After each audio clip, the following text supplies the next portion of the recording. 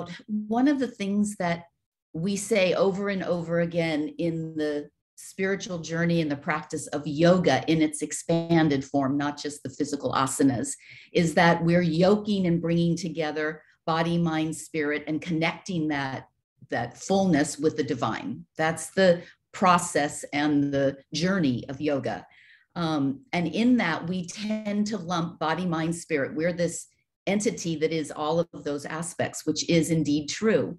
However, I think that we could agree that the body mind are really one entity that works together, that reflects, and information goes back and forth between the two, and the story of who we are comes through our physicality and through our mental constructs around that.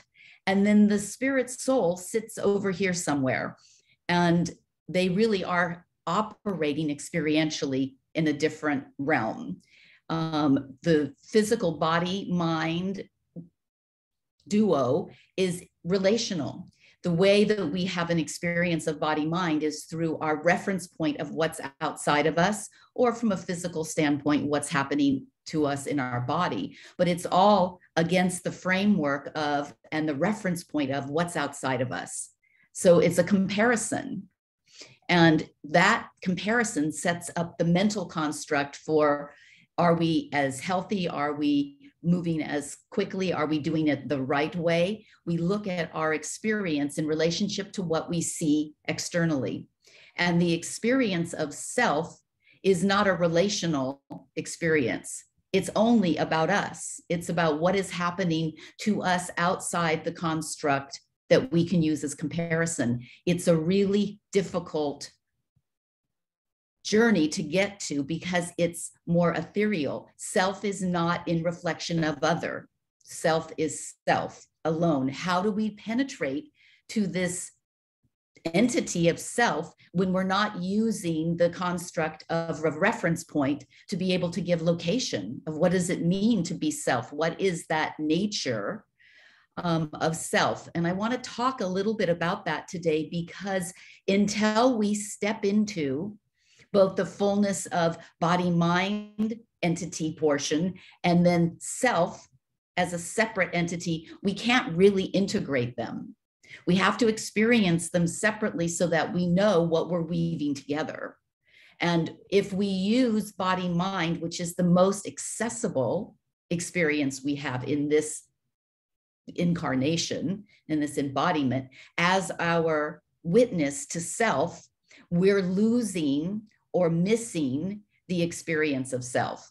And all of the divine download that comes to us in terms of our intuition and our wisdom and our knowingness comes through the self.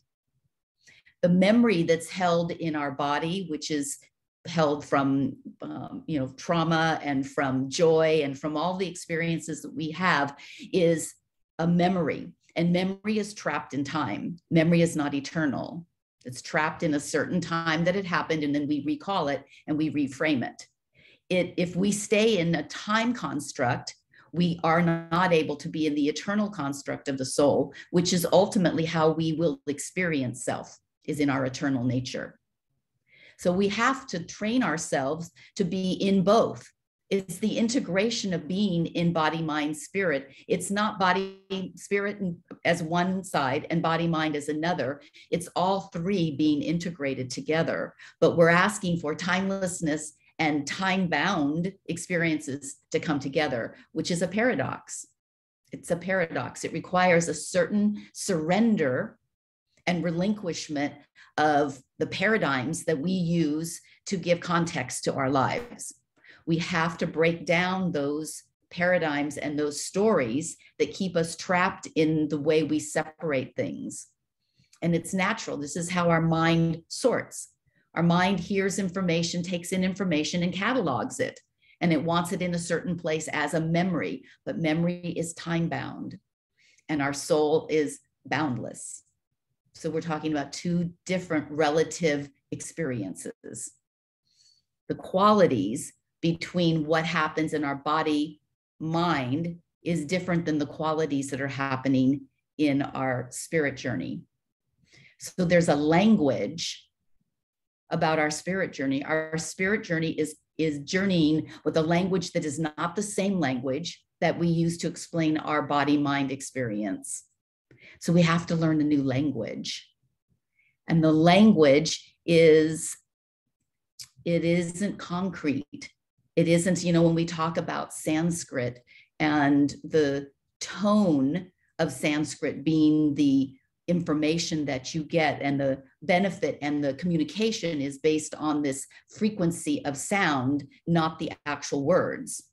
But we're used to using words to define that which we want to have as an explanation of what we're witnessing or we're experiencing. And the eternal wants the language to not be word bound, because that's limited.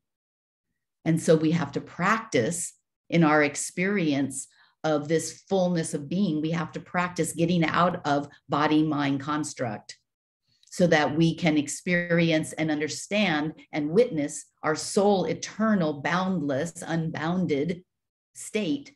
And then we can integrate that. And what comes out of that is the seamless movement between, we're here in a body, we're having beautiful experiences that are body bound. That's not a negativity, it's a reality. But if we limit ourselves to that experience, then we are not allowing the fullness and the movement between our eternal nature and our physical bound nature. We're both. And so today I want to just talk a little bit about how we might do that, how we might spend our attention and intention in the arena of experiencing and having this boundlessness be part of our movement every day. Having an experience of self is, well, one of the things that I would like to share is a practice that Osho, Rajneesh, in one of his teachings had shared. And it's about looking at our journey as a double-ended arrow. There's a point on two ends of this arrow. And one end is penetrating the physical world that we are living in and moving through. And the other end is penetrating and piercing the eternal nature of our soul. And that every experience we have can be doing both. If we take it to that level, if we allow our experience to deepen into something more than just the physicality or the mental construct of it. It's a little bit ethereal. It's a little bit uncharted for us, but it's a language. If we use the language of intuition, the language of knowingness, just a sense of wisdom that's coming up and percolating through you. If we use the wisdom of maybe it's like the heart center, the unstruck chord, the unstruck sound. There's a sound and a note that comes that isn't part of our language, but is coming through our life. If we start to listen through that language of eternity, the quality and the language of eternity that is inspiring, that when you have an inspiration that comes through you, that you really don't know where it came from, and you go, oh, wow, that really pierces and touches my heart. That's our unbounded, our eternal nature. It's the love nature. When we talk about love untainted by rules and requirements and the language that we give to it, where it has to look a certain way, that love that we experience as this openness, unboundedness, is another piece of the language of our eternal nature. It's a miracle. It's the miracle of how we are in the world, is this unspoken piece of us that is self. That's our miracle. How our body and our mental constructs play out within that, very individual and very responsive to what has happened as our history. Whatever experiences we've had, we gather all of those, and that's what we hold in this physical body. But our unbounded eternal nature is not holding that as a construct. It has a different truth to who we are. And if I ask you, who are you? Write down the qualities of who you are. Most of us will write down relationships, what we do into the world. We might write down that we are patience or love or one of these things, but generally we define ourselves in the relationships and in what we offer into the world, that we don't even have a language to explain what our spirit, soul, essence is. We don't even know how to write that down, how we even give words to that. So this miracle of expression that is self is this ethereal, very unscripted experience that we're having. But it's our destination on this road that we have, this spiritual journey. The destination is this unbounded, uncontainable sense of abandon that is our self, our eternal nature. That's our destination. People say, oh, it's the journey, it's not the destination. In this case, this is a destination, because once we step into that, we have to have it to call upon in every experience we have. We don't separate it from.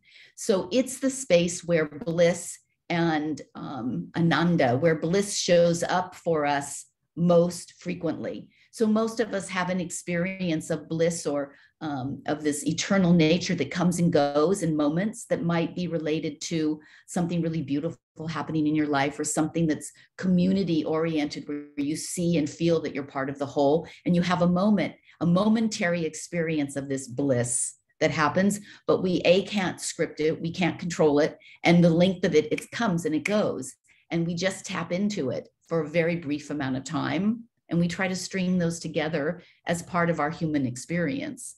But the truth is, the place of our eternal nature, which holds this bliss and holds this joyfulness, can be stepped into anytime. Once we learn the path, and once we learn how to bring the alignment, to bring our mental story and our physical experience into alignment with our eternal nature, then that experience is very seamless. We move in and out of it.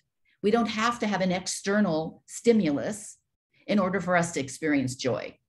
It's not predicated on certain criteria in our life in order for us to step into it. It becomes the nature that we can pierce anytime we want. It already is there. It's just that our access to it is shrouded. It's shrouded in story. It's shrouded in past trauma. It's shrouded in all sorts of ways that we believe we are in the world, that we don't believe that we have an eternal nature that we can walk in and out of anytime we want. But we can. But we have to practice certain ways of diminishing the power and the strength of our body-mind experience, which Siddhi's going to work with us today in the remainder of our time together as a really beautiful practice to start decreasing the value and the presence of body-mind, and increasing the presence of this stillness, this spaciousness, which is the eternal nature. This is why we talk about having stillness, and meditative nature allows you to have that openness, because in that emptiness, the eternal nature starts being within our grasp. It isn't in our grasp in the busyness of our mind, but our mind has great reasons to be participating in our journey. Our mind is useful. Our body is necessary. These are not like making an hierarchy of what's more important and what's less important.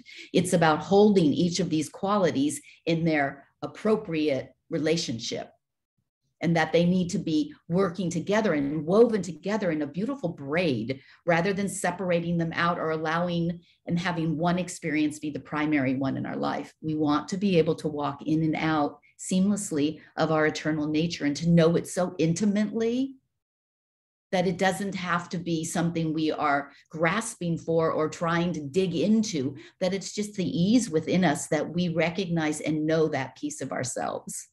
It's the uncontainable, unbounded, unexpressible self that holds the fullness of joy and bliss. And we should be in and out of that all the time, ladies. There should not be a moment when we're waiting for someone or something to give us permission to enter into that. That should be a door that we've practiced opening and closing so that we can be seamlessly walking in and out of it.